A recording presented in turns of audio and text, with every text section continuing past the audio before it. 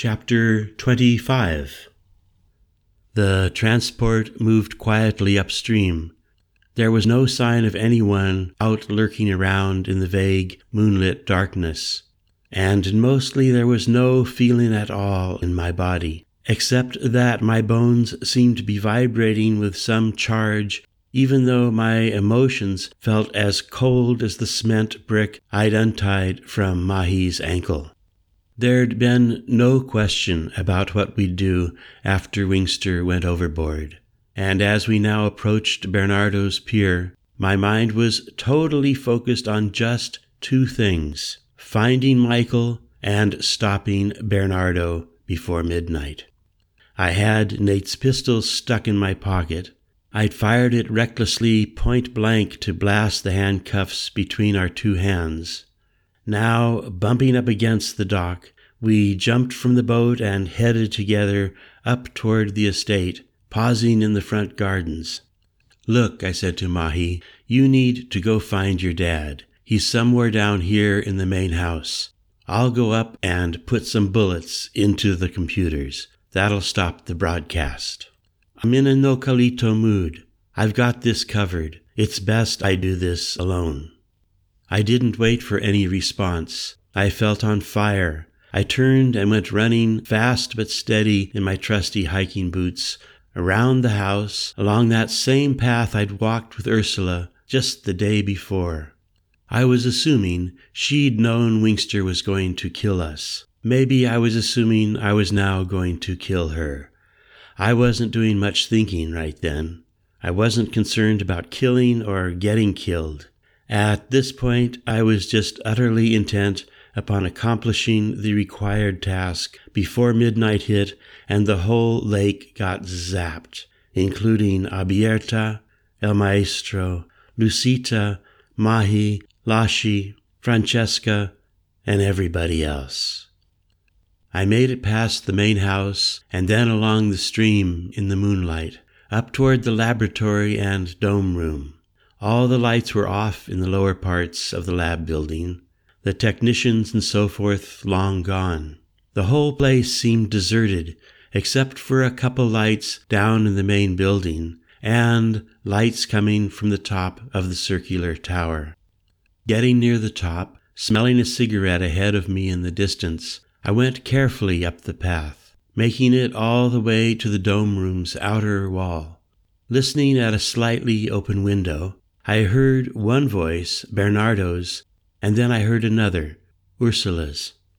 I made a move, went and peered around the corner, and saw the guard leaning against the wall by the outer dome room door. He looked bored, staring off in the other direction down toward the lagoon. Taking the pistol from my pocket, I kept in the moon shadow of the building.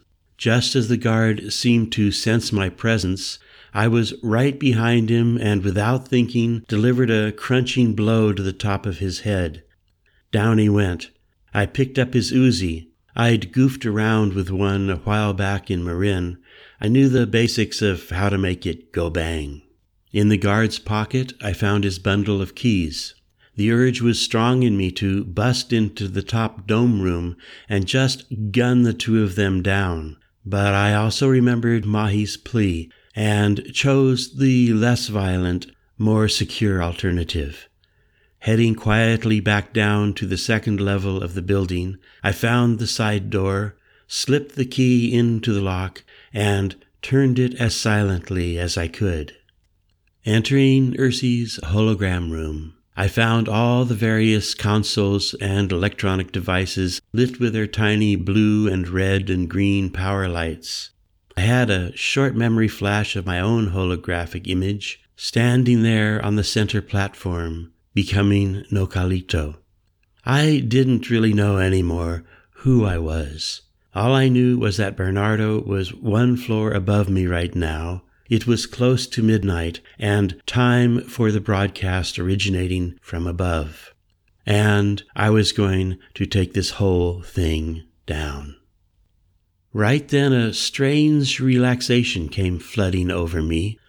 I stood there staring a long moment at the complex array of computers and electronic apparatus. A quick spray of lead would make the entire system hemorrhage. As I raised the machine gun to fire into the innards of the evil machine, somewhere in the back of my mind, specific words were forming. So, Bernardo, this is from Mahi. This is from my dad. This is from all of us. Down you go. But before I could squeeze the trigger and get even the first bullet fired, something heavy and hard came swinging down from behind me, crashing against my arm as the machine gun was yanked from my hands. The pain in my forearm was so acute that I cried out, "Ah, Jack, what a surprise!" Swinging around, I found myself standing face to face with Bernardo. He was holding a hefty pistol aimed directly at my chest. The stray thought ran through my mind that I was getting damn tired of seeing pistols aimed at me. "I must congratulate you," Bernardo went on calmly. "Out of the proverbial blue you have returned. Tell me, where might my beloved sister be?" "None of your business," I barked back. "What about my rather tawdry business associate?" "Wingster's definitely dead." "Oh, well, perhaps for the best. And now only slightly delayed, you shall be dead and gone as well." "But how'd you know I was here?" "Jack, you are such a poor deluded amateur. You think you are playing serious cop and robbers, but you are in the end nothing more than a most foolish college instructor. You forgot that you still have that location device stuck in your boot heel. The gods, by whatever name, are truly with me, even to the level of sending me a momentary thought just before starting my broadcast to check and make certain that boot of yours was indeed deep down in the chilly depths of Caban's Atitlan. So damn. And what about Michael?" Bernardo grinned. "I might decide to keep him as a pet. I am, after all, quite benign, given half a chance." "You're so sick. Your heart shocker is shot to hell." "Indeed," he said. "Even while up at Stanford, I'd configured enough Resotech to decondition my amygdala and various other microregions. I am subsequently quite free from any old order emotional limitations. Rest assured, the world is in the very best of hands. I do not sin. I am virgin snow, and now, poetically, down you go." "Hey, at least give me half a chance," I countered, "and make this a sporting situation." "Nah, never give a sucker an even break. I believe it was an American who said that." "But you actually would dare to murder Nocalito? There'll be immediate ancestral consequences." "Yes," he retorted, "and all in my favor. Oh, there's one final item before you go. Your father's death that night in his lab at Stanford. Yes, I was rather directly involved.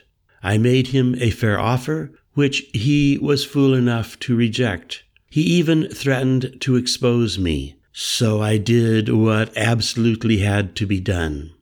But enough of life's trivia. I've your father's business to complete upstairs in 4 minutes and counting. Let's step outside so as not to bloody Ursi's rug. Adios, Nocalito." As he motioned with his pistol toward the door leading outside, he paused and cocked his head slightly to one side as if entertaining a new thought. My eyes, for no reason, became fixated on the multicolor glow of all those various electronic devices in the room.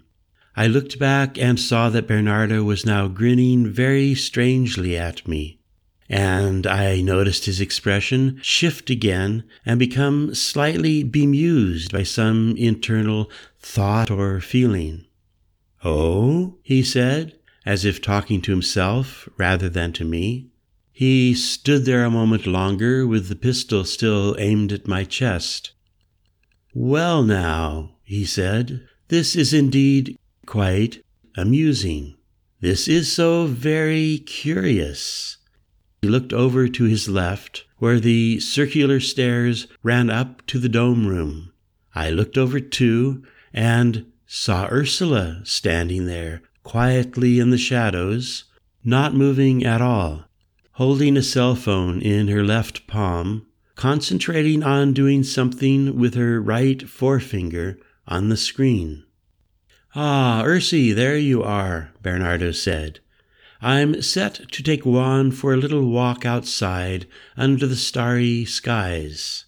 But now, I was just thinking something." "What was I thinking, Ursie?" "You were thinking," she responded quietly, "that you're not going to shoot this young man. You're going to hand him your pistol now." "Ah, yes, thank you for reminding me. Here, Jack, take it. I'm feeling more than slightly dizzy. Tingles running up and down my spine. Quite nice, actually." Ursie came walking toward us, still looking mostly down at her phone.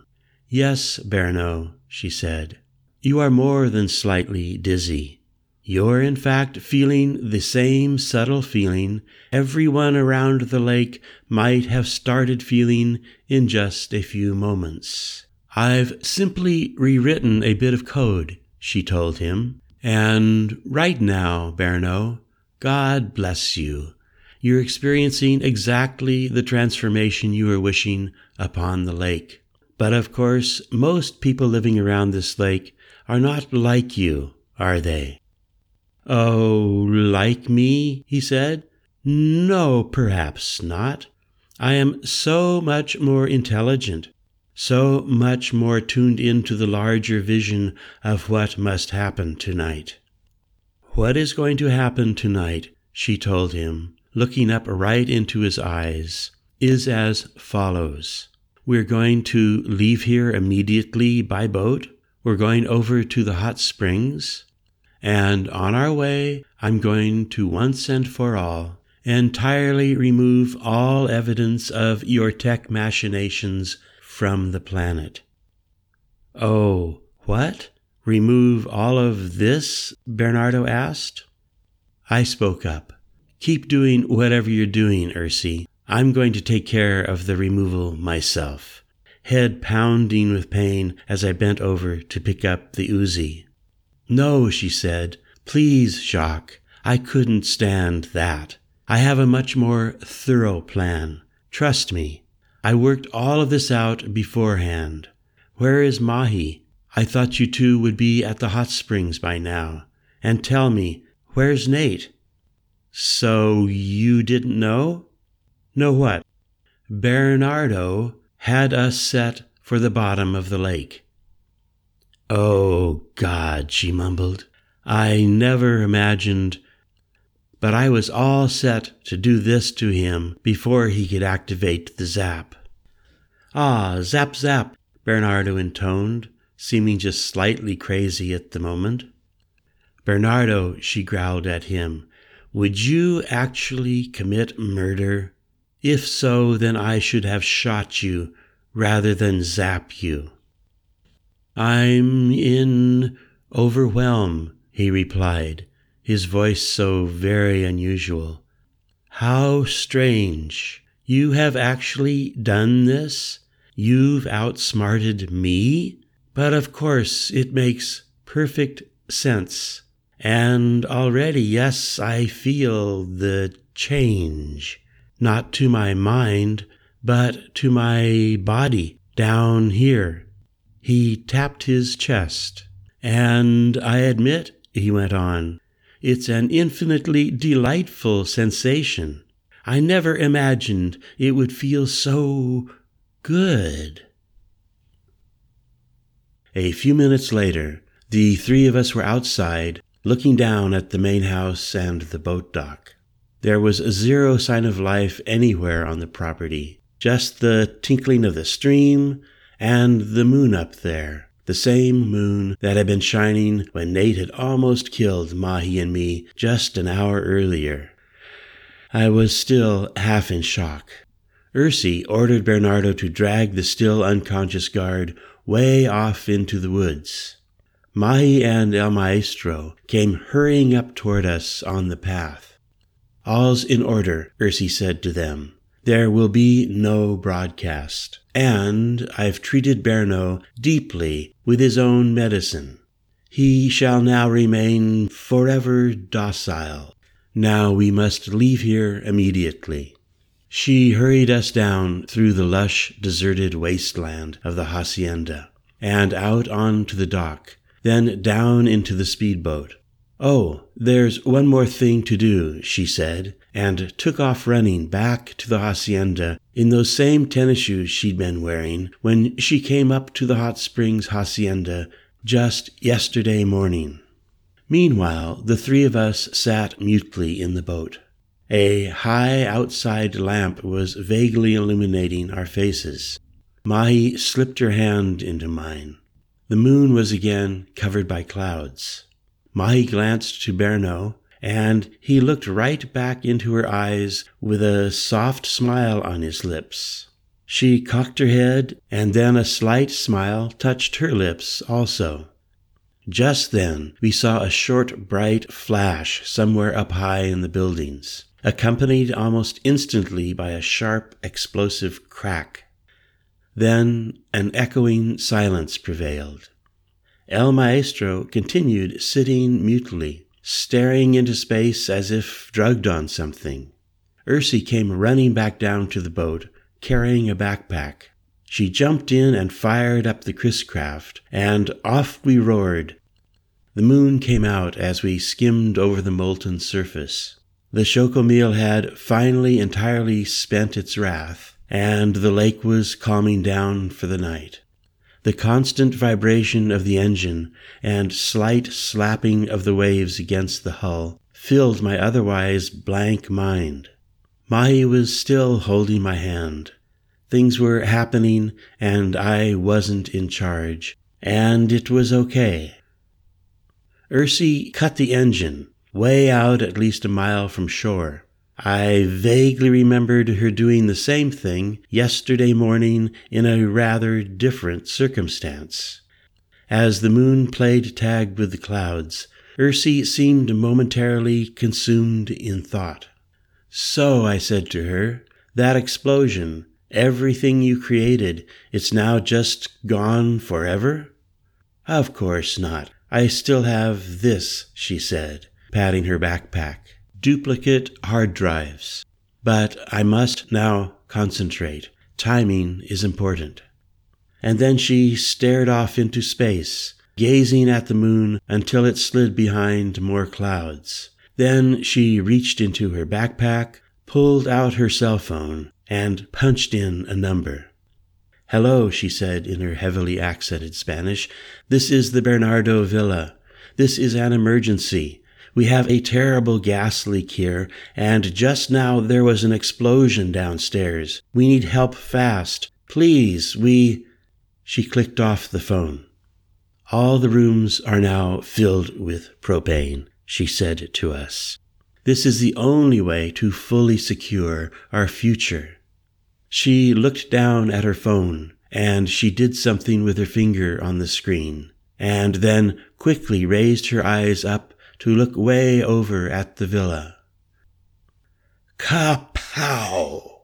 In one instant, the entire building complex blew up like in a movie, lighting that whole part of the night sky.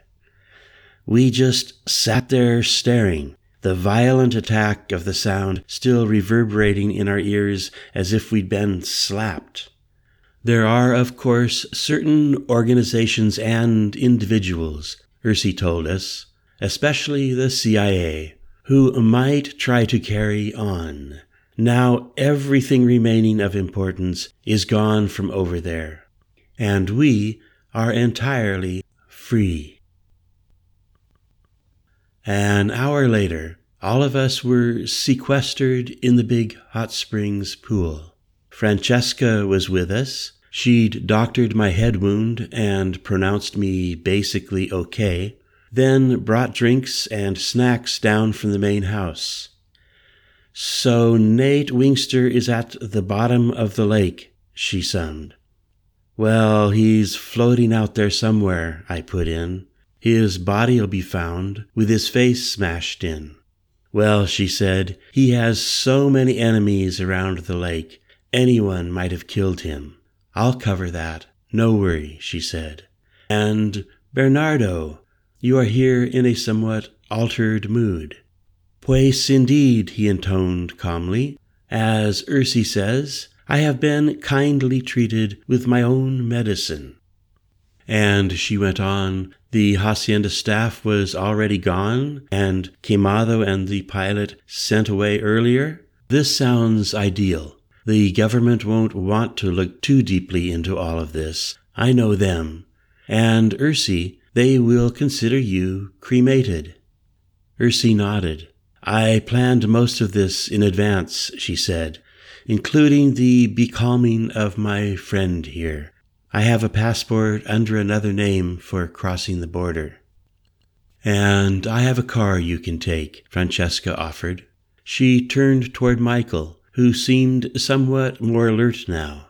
"So," she said, "you can simply return to your compound and carry on, enjoying a lengthy visit from your son."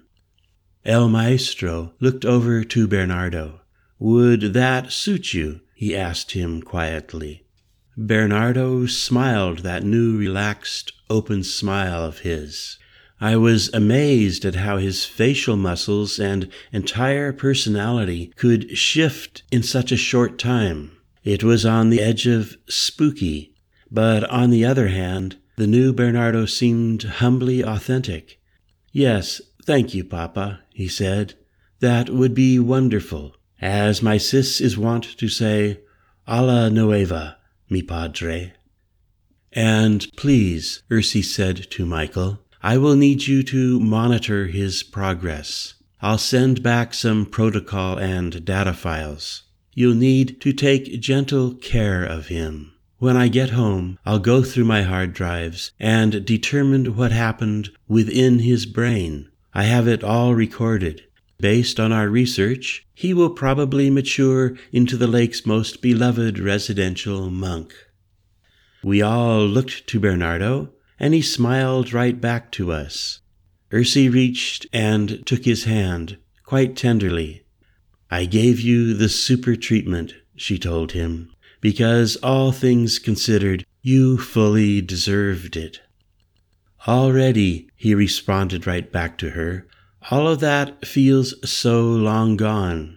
I can't imagine how I was." We were all silent a few moments. I felt Mahi's fingers as they found mine underwater. Then she spoke to Bernardo.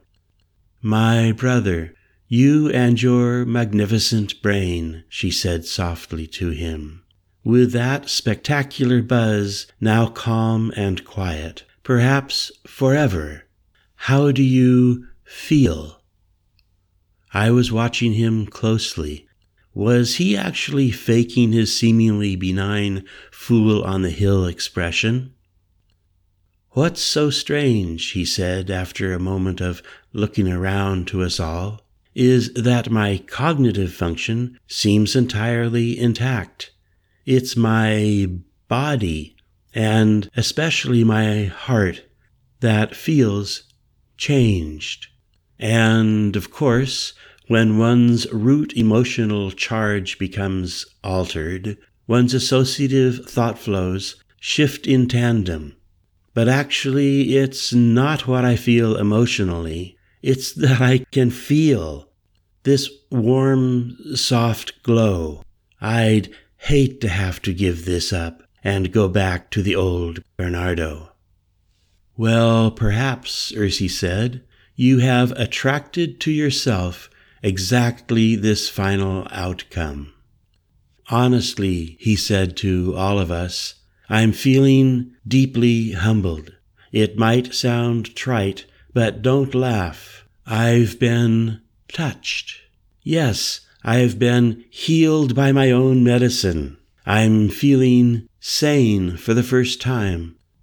I was asking for liberation, for a permanent shift in my assemblage point. So perhaps I did create this entire convoluted situation in order to treat myself. Yeah. Ursi, you are my Shiva. I just want to go sit with my friend up there and watch the world go by. I am really so thankful. I ask everyone for forgiveness. I've done absolutely terrible things. Mahi reached out her free hand to him, and Michael seemed to be recovering. He also reached and put his big painter's paw on his son's shoulder.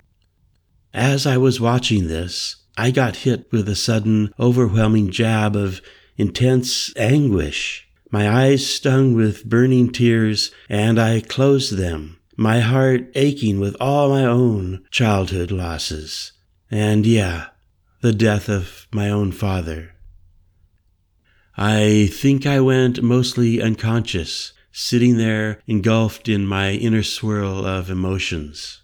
I felt Mahi's hand in mine squeeze just slightly under the surface of the water. My eyes opened and I looked off and upward into a watery blur. I gazed off toward the back of the cavern, and through the mist I found myself looking right into the eyes of the old naked fellow who was still just doing nothing but peacefully witnessing the world going by. From his perch, he raised his hand to me in slight salute. Feeling a rush of intimate connection with my own father's presence, I raised my hand to the elder and felt a sudden, tiny internal explosion inside my chest. It's impossible to explain, but I remember feeling as if I could finally breathe again. I turned and looked to Bernardo and found his eyes gazing right into mine. "So you too," he said to me. "I tell you, it's the goddamn influence of all these liberated women." He burst out laughing at himself, and the laughter was contagious. We all joined him, laughing our heads off for no reason at all, just one great communal guffaw. And then we calmed down, became quite silent. I saw movement way down by the entrance of the cavern. There in the flesh was Lucita, that wild young girl from Santiago Atitlan. Her small body cast a long black shadow ahead of her. And now my eyes were registering another person walking up along the footpath toward our pool. I knew immediately who it was, and I was flabbergasted, as Gramps would have put it, to see her at this time of night in this particular gringo hideout. She was walking at a gentle, even pace, and she smiled to all of us as she arrived. "Ah, I am thankful to find you all here," she said in Spanish. "This is what I was holding in my heart." "Oh, hello, Berno. It is so good to see you here, the three of you all together again. I was deep in meditation and felt you. And I felt the jade when it splashed and sank deep and away. And Mahi, yes, the flow continues." The flow continues. She proceeded to take off her backstrap huipile and then her long skirt. As she stepped down into the pool to join us, Mahi reached out and took her hand and helped her. And I'm not sure how well I can describe any of what happened next, but a continually expanding peace I hadn't really known before came over all of us who were quietly sharing water and the air in the hot springs cavern. I felt time slowing down and just disappearing into the steamy mist. Within that Woomian peace, I remember Abierta at one point looking up into the misty distance and raising her hand to the old man up there, and him waving gently back to her. And then, some time later, Abierta was speaking, and we were all listening, and this is what she said. When we choose to look at the darkness, we of course come to live in that darkness. Continually, we create this moment by focusing our almighty power of attention. And Mahi, you are showing us exactly this. When we look for the light, we live in that light. I choose to welcome the everyday, the luminous, the high heart. I see clearly, along with our ancestors, the ancient glow of hope and faith radiating in your eyes. We are finally learning what was known in the beginning, that our heart is our home. We are the love we seek. I say to you, as always, my prayer for your future. A la nueva. Amen. Amen. Amen. Amen. Amen. A la nueva. A la nueva. A la nueva. Amen.